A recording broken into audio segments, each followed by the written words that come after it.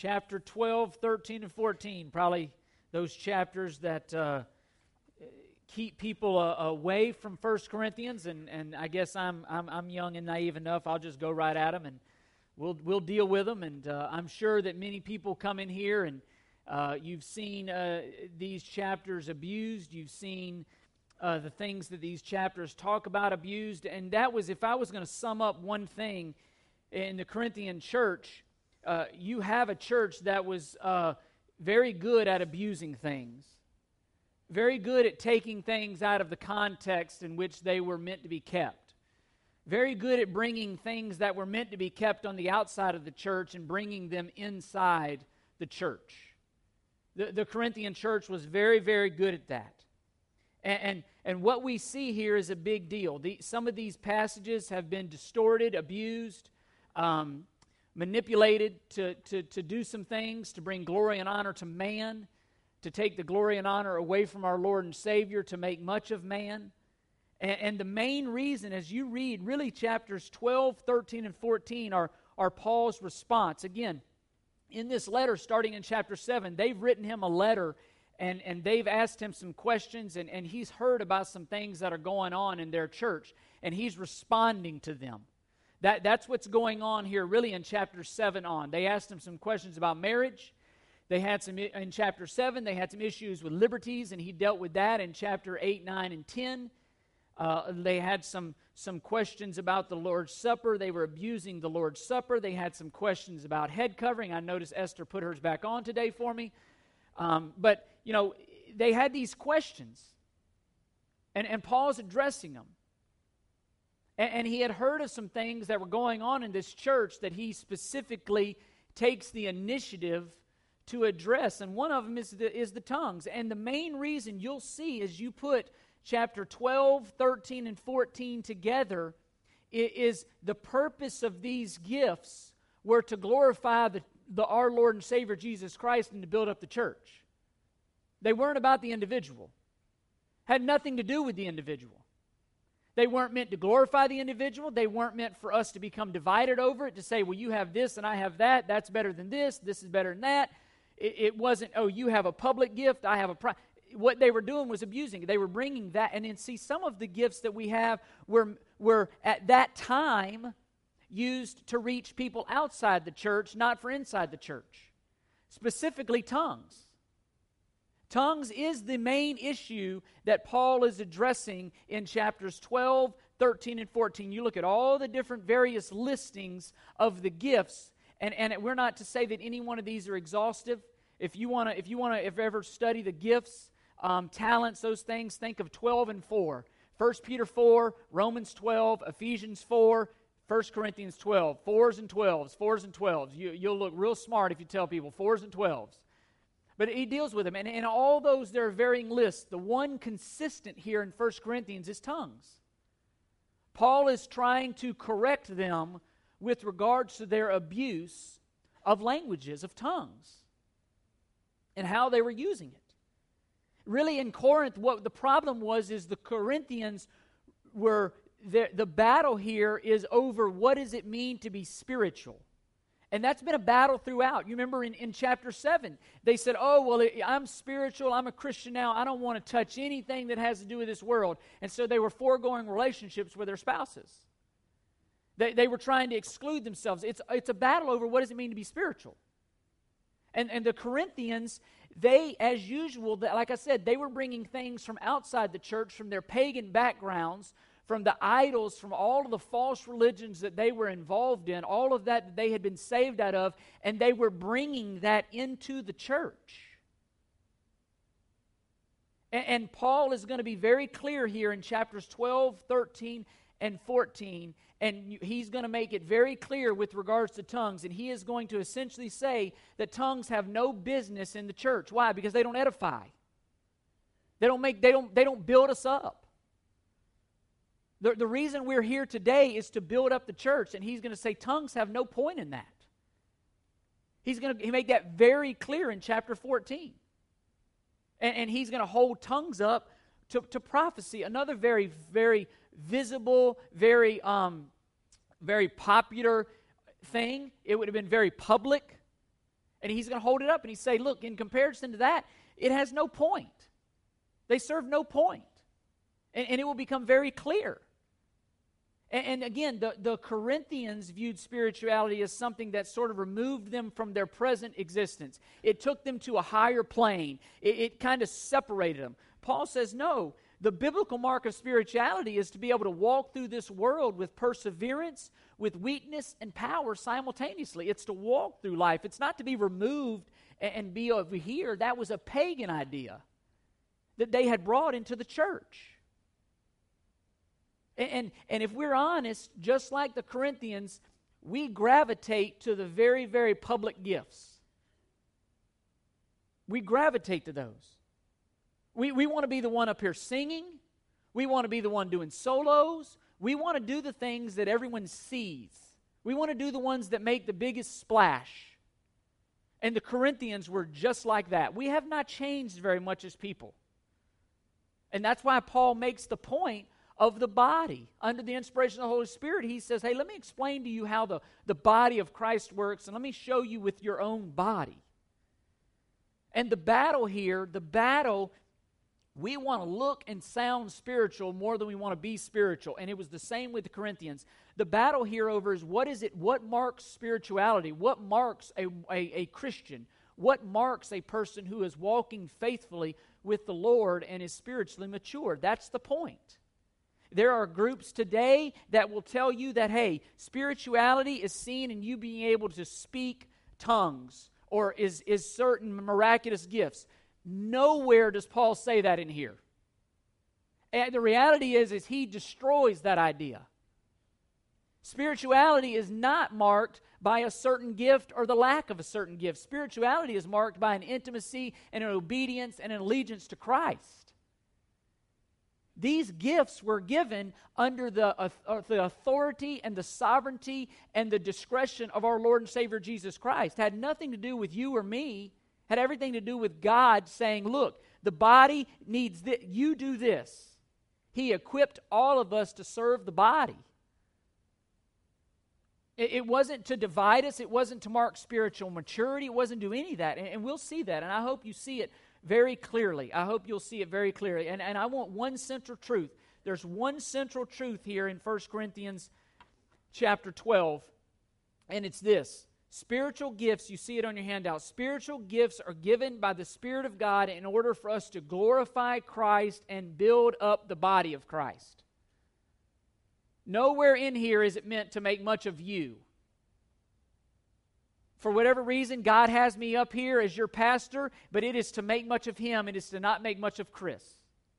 You don't follow Chris. You are following me. You're imitating me, but ultimately we're following Christ. Ultimately, who you're following is Christ. I would encourage you sometime to go through this chapter and look at how many times you see the words one, the words same, and the words body throughout this chapter. And Paul makes it very clear that it is not about the individual, it is about the body. It is about unity. It's about the building up of us together. We need one another. That is the theme that will run through this. We need each other. We need each other, and we need every single one of us employing what God has gifted us to do. And again, the Corinthians were bringing things outside the church. They were bringing them into the church. That's the problem. The Corinthians had not made a radical break from their previous life and lifestyles and worship of false gods and their pagan backgrounds. They had not made a clean break from that, and they were bringing those philosophies, those ideologies into the church. And it's interesting, if you do research, if you study, the false religions of that day were known for ecstatic utterances. They were known for the very things that are confusing the church today. They were known for that. And they were bringing that into the church, causing problems. And Paul makes it very clear. You can look throughout the New Testament. These things don't mark spirituality. They don't even mark a true disciple. Look with me at Matthew 7:22. Jesus is speaking here, and he says, many will say to me on that day, Lord, Lord, did we not prophesy in your name? And in your name cast out demons, and in your name perform many miracles? He goes on to say, depart from me, I never knew you. There was no relationship. You did a lot of things. Hey, you did a lot of things. No relationship. All kinds of public things, all kinds of miraculous things, no relationship. Look at 2 Corinthians 11:14. No wonder, for even Satan disguises himself as an angel of light. You know what Satan is real good at? Masquerading. Pretending to be a Christian. Pretending to make us think that we're believers maybe when we're not. Looking the part.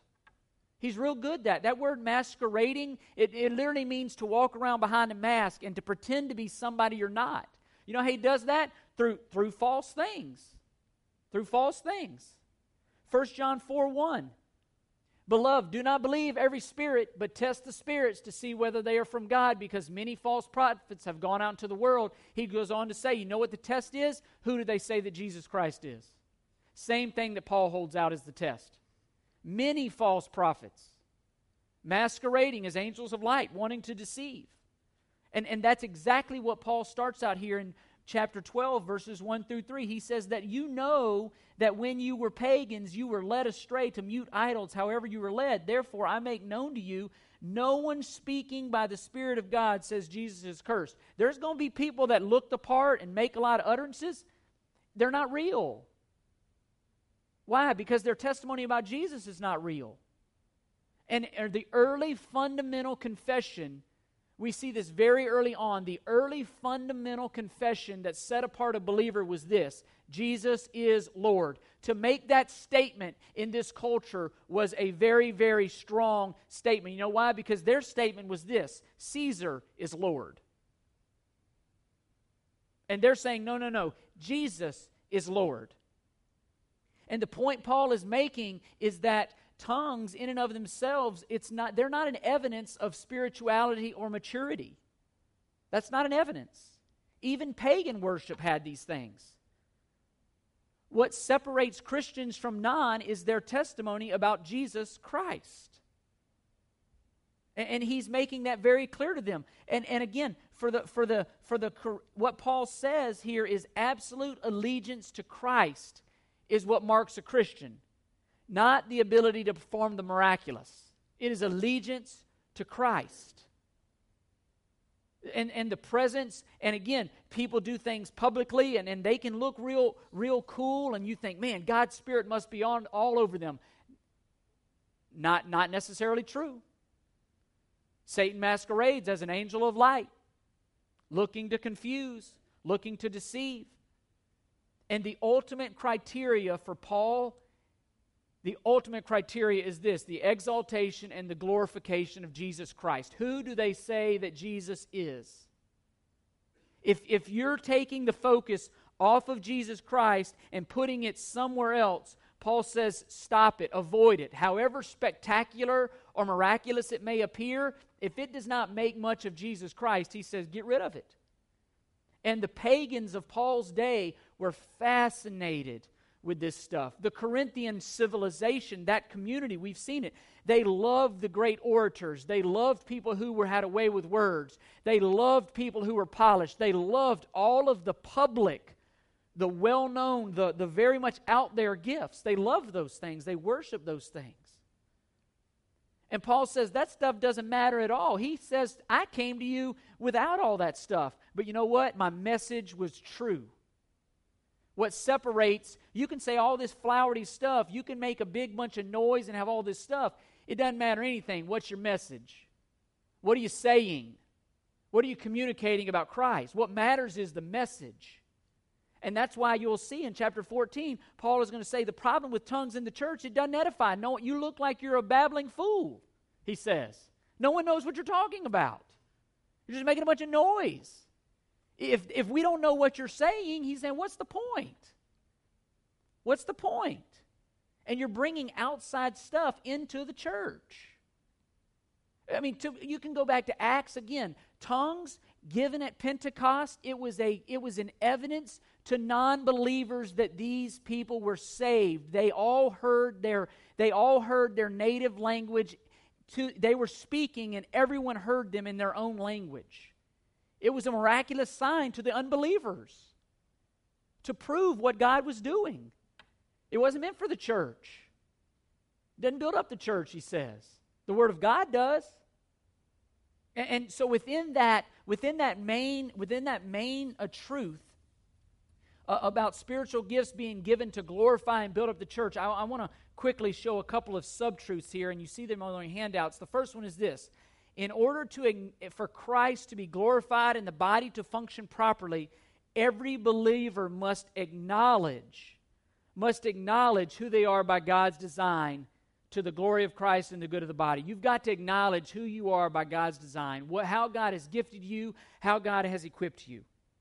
In verses 4 through 13, Paul talks about this. And it's interesting. The Spirit is mentioned 9 times in verses 1 through 11. The body is not mentioned at all. And what Paul is saying here is the Spirit of God has done this. God has done this. You haven't done this. Your gifts, your abilities, your ability to serve the body, how you function within the body, how you're equipped to do that, that was God's doing. God did that. God did that. It's grace. Look at verse 6.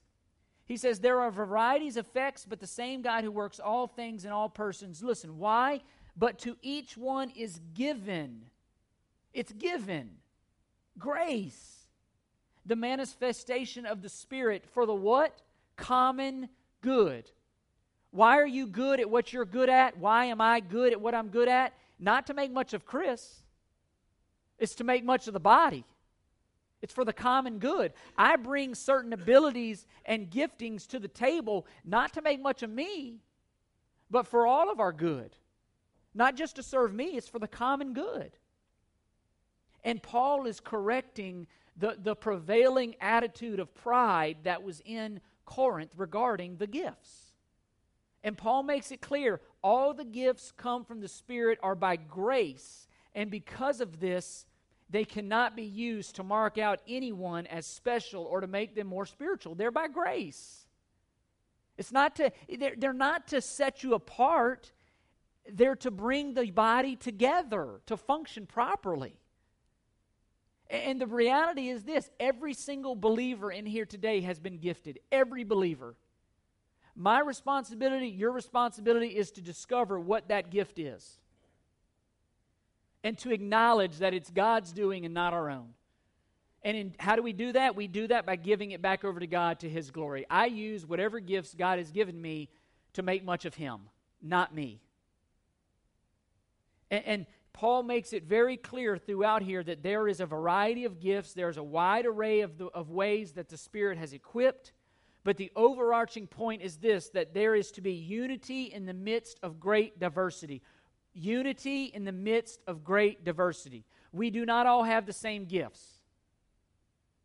We have a great variety of gifts. Some can teach, some cannot. Some can sing, some cannot. Some love to serve, others don't. Some are very, very bold in evangelism, others are not. It doesn't mean that you don't pursue those areas or don't have to be obedient. You don't just say, well, God didn't give me the gift of service, so you better go find somebody else to help you.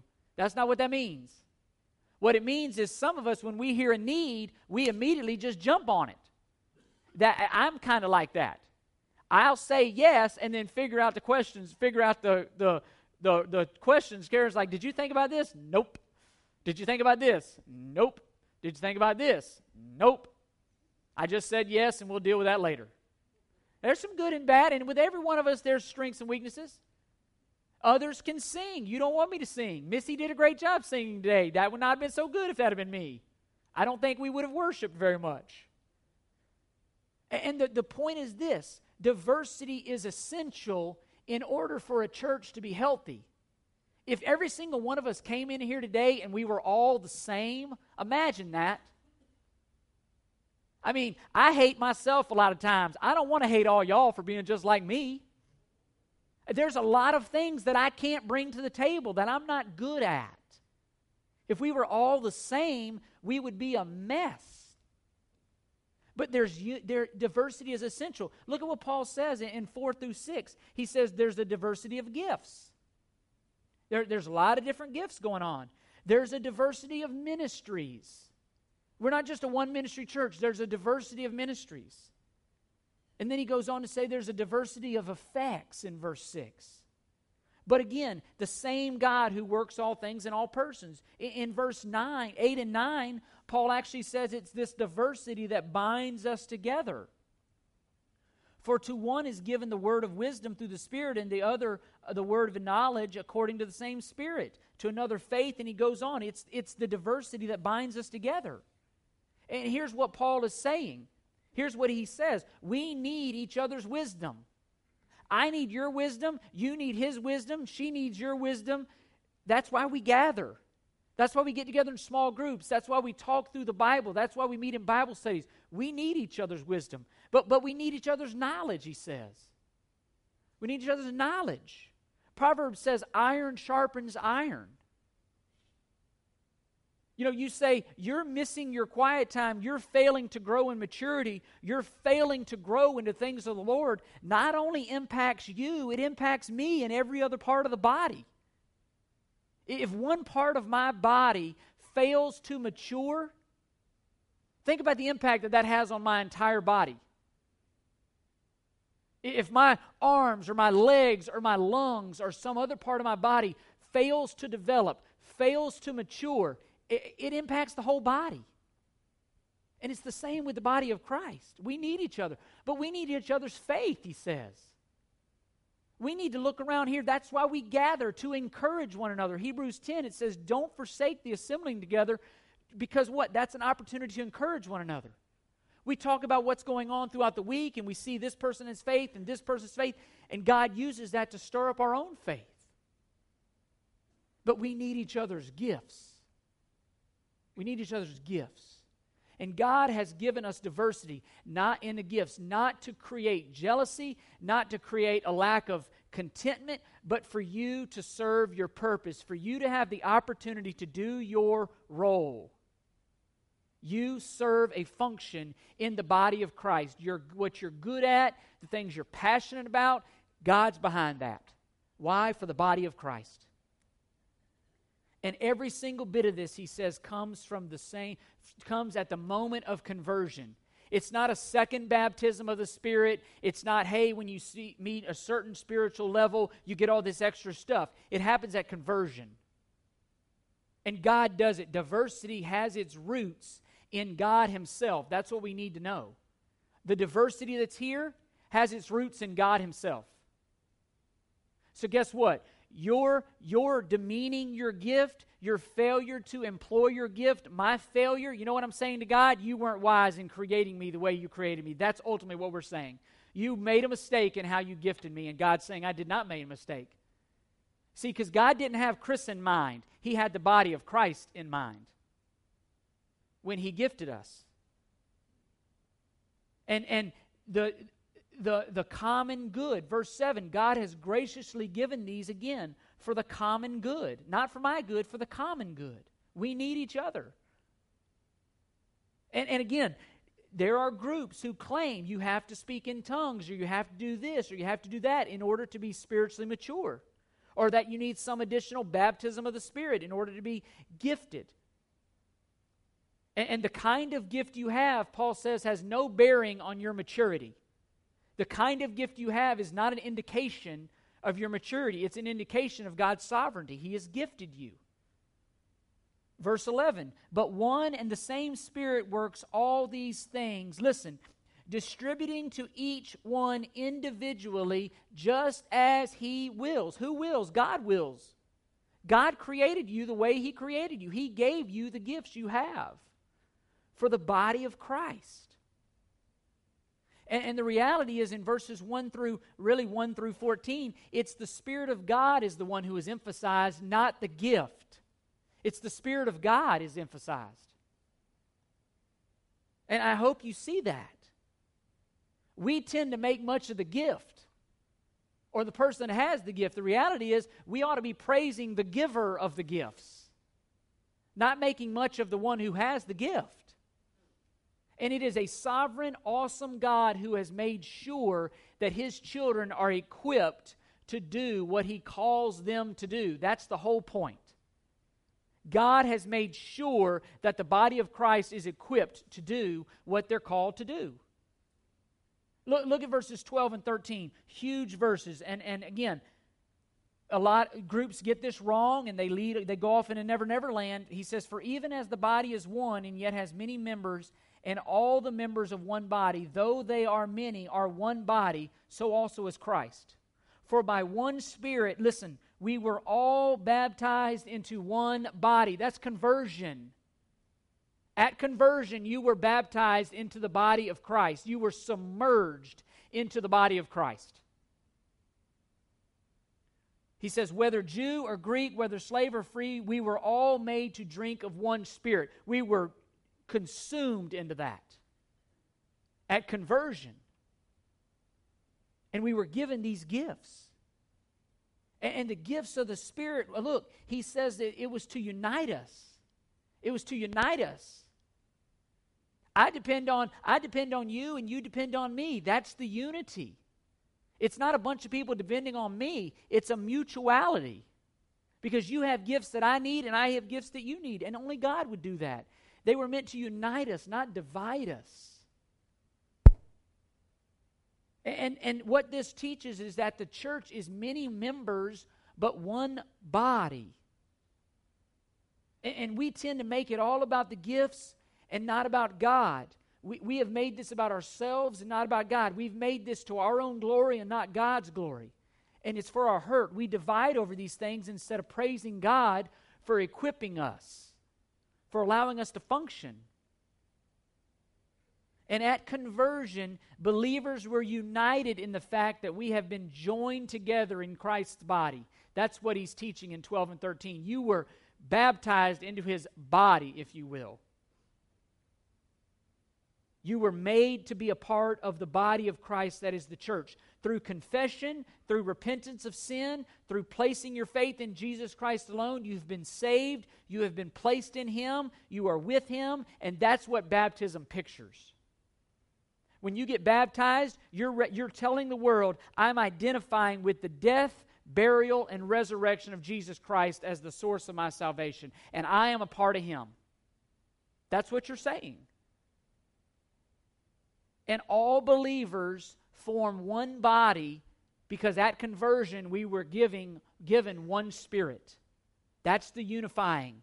That's how the church is being built. What was invisible is now visible through the church. And again, we have been gifted. Here's what Paul is saying. We have been gifted, and you got to just think on this for a minute. We have been gifted by God to be an accurate picture of Christ to a lost world and to make the body work. That's what we were gifted, to be an accurate picture of Jesus Christ, to be a picture of his body. When the world looks at us, they ought to see Jesus Christ. To make the body work right. We're not the same. We don't all share the same things, and that was not by accident. We might be personally the only Jesus that some people see. We need to make sure we get this right. We need to make sure that we're accurately representing Christ. It is a big deal that we remain unified in the midst of our diversity. That we understand that we are who we are by grace. We are the body of Jesus. Think that through. We are the body of Jesus. That's a big deal. Diversity, unity, our health, all go back to God's sovereignty. But does that mean we don't grow? Absolutely, it does not. But God gifts us. God gifts us. Acknowledge that. Acknowledge how God has gifted you and put it to work. That's the point. Acknowledge the role that you're to play in the body of Christ. You must acknowledge that and put it to work. But secondly, he says in verses 14 through 31 that in order for Christ to be glorified and the body to function properly, every believer must embrace and submit their gifts to the glory in the body of Christ. You've got to not only acknowledge it, but you've got to embrace the way God has gifted you. Embrace it, and then what do? You give it back to the giver. You don't use it to serve self. You give it back to the glory of the one who gave it to you.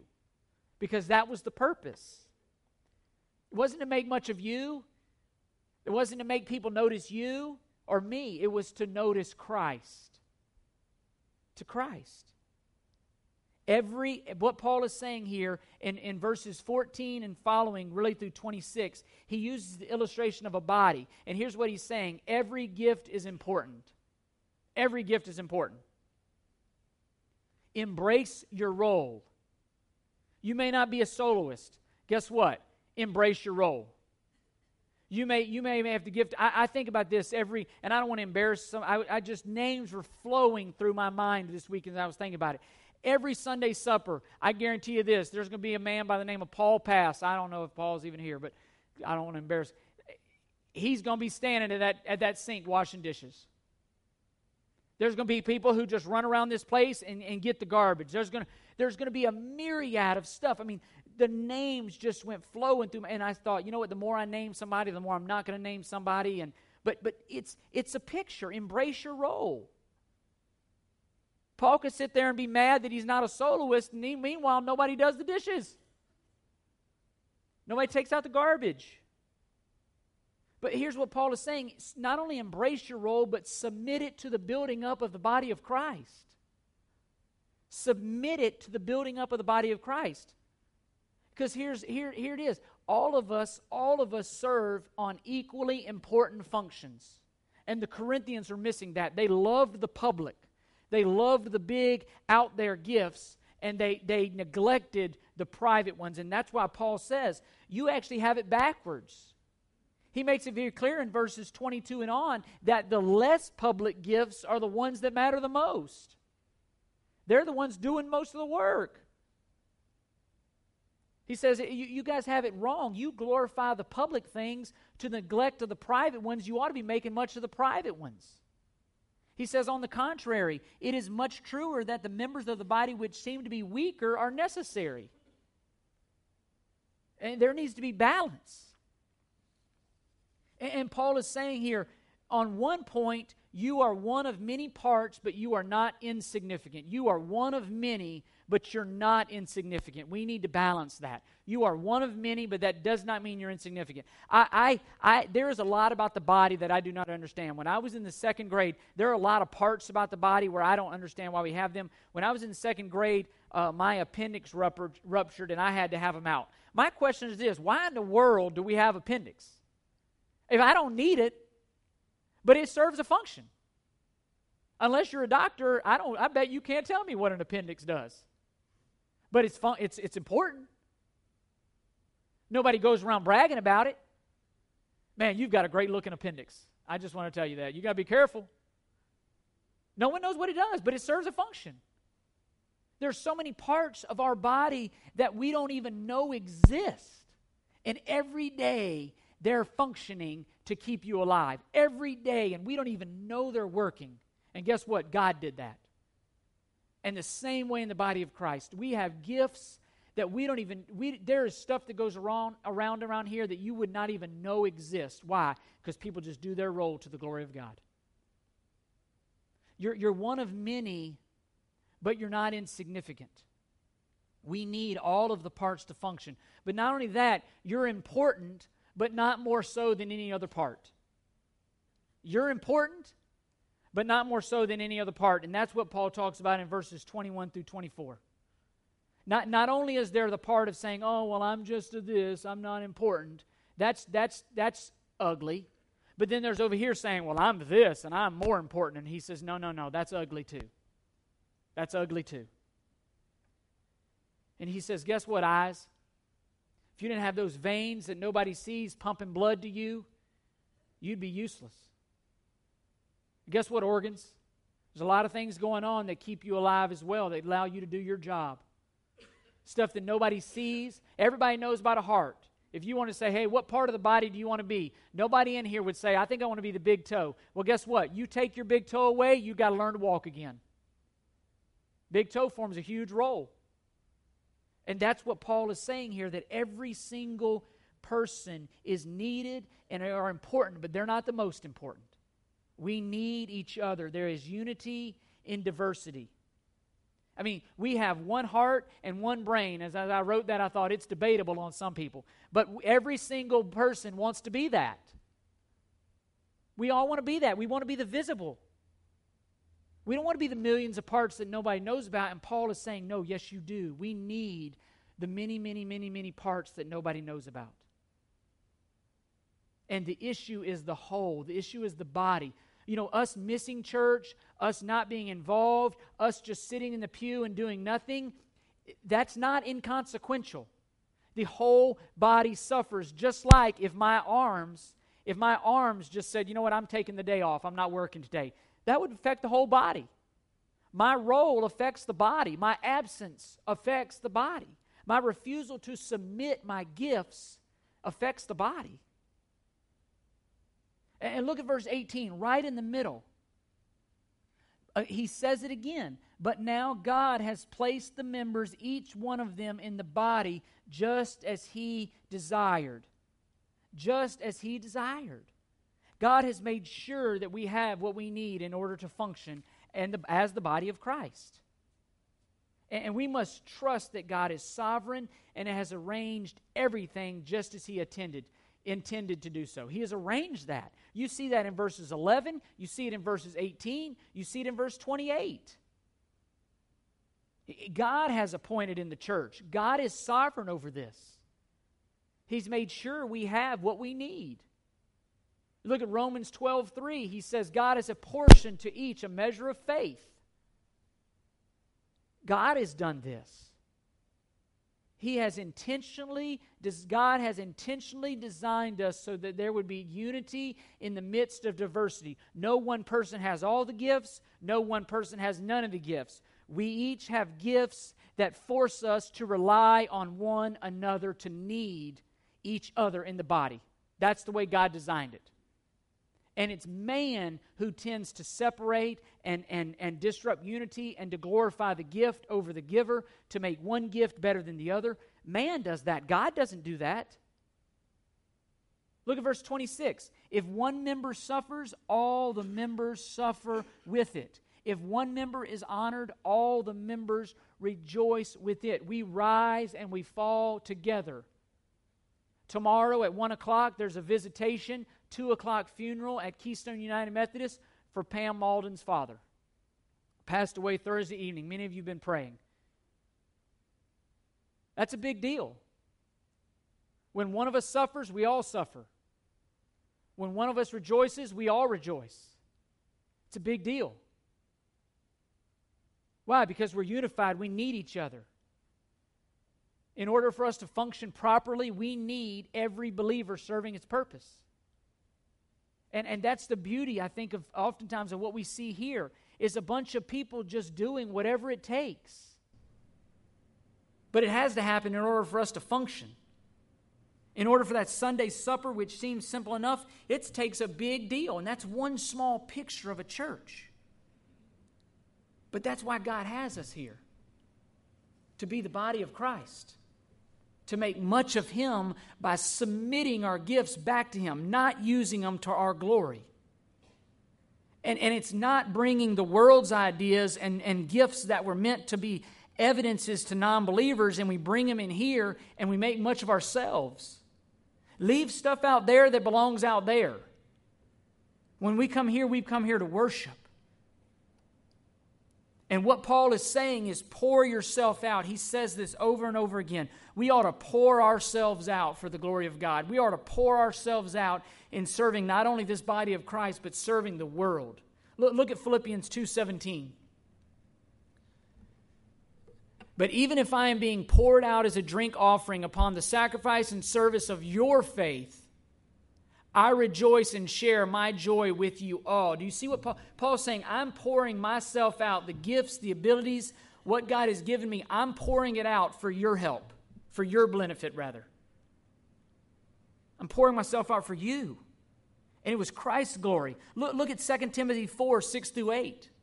For I am already being poured out as a drink offering, and the time of my departure has come. I have fought the good fight, I've finished the course, I've kept the faith.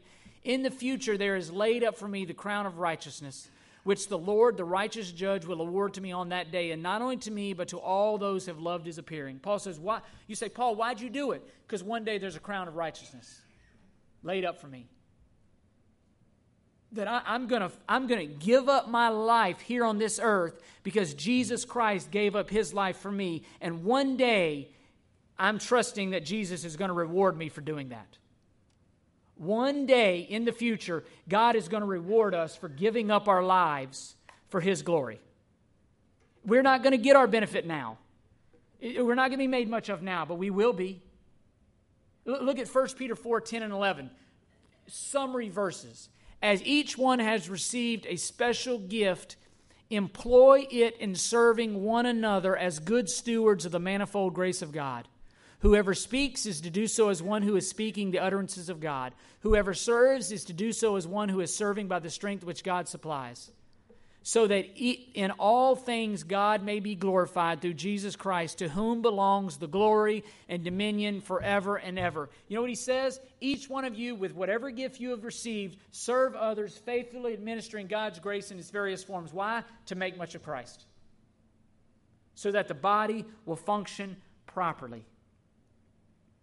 God has made sure that we have what we need to grow and to function as a body. But it requires us acknowledging it, it requires us embracing it, and it requires us submitting it back to God. So the application. I was reading some stuff on this chapter this week, and a guy by the name of Jim Shaddix, one of the great preachers out there, he had some questions that I want to give him the credit. These are from him. Questions to ask yourself so that you can understand, okay, how do I do this? How do I apply this? The first one is P. You see the word priest. We're believer priests. First one is P. What are you passionate about? You want to know how God has gifted you? Ask yourself, what am I passionate about? What are you passionate about? Go do it. R. What does my reputation say, or what am I known for? What do other people say about you? What do people regularly come to you and need stuff from you? Do they regularly come to you? Then people probably see you as having a gift of service. If no one ever comes to you and asks you for favors and things like that, it's probably because you don't have the gift of service. Do people regularly call you to answer a question about the Bible? What's your reputation? That's probably the way God has gifted you. I. What intrigues you? What are you interested in? E, what do you have experience in? God does not waste experiences. God does not waste where he has brought you as far as a believer. Use those to the glory of God. S, what have I been successful in the past? Maybe it's administration. Maybe it's you have a great business mind. Maybe a financial mind. Get involved. Help the church. What talents do I possess? And after asking all those questions, here's where it comes down to. How am I employing who I am and what I've been gifted to the glory of God? Am I using the way that God has gifted me to make much of me? Or am I using the way God has gifted me with to make much of Christ? And have I taken God's sovereignty and his gifts and ran and hidden? Or have I submitted them back? And in this body of Christ, there are irreconcilable differences that Satan wants to divide us with. It may be even over what this passage says and what 13 and 14 say. Satan wants to divide us. But here's where we can be united on who is Jesus Christ. He's the one true God. He's the one who God placed all the sin of the entire world upon his shoulders, and he died on the cross that whoever would call upon his name would be saved. That's our message. And we're to use whatever gifts we have been given to make much of that message. Not the messenger, the message. And I pray that we would be a church that would just jump in and get it done to the glory of God. That we would just look for opportunities to serve. That we would create ministries on our own and just serve within this body. Because that's what the body needs, and that's the way the body was designed. Don't seek to make much of yourself. Seek to make much of the Lord.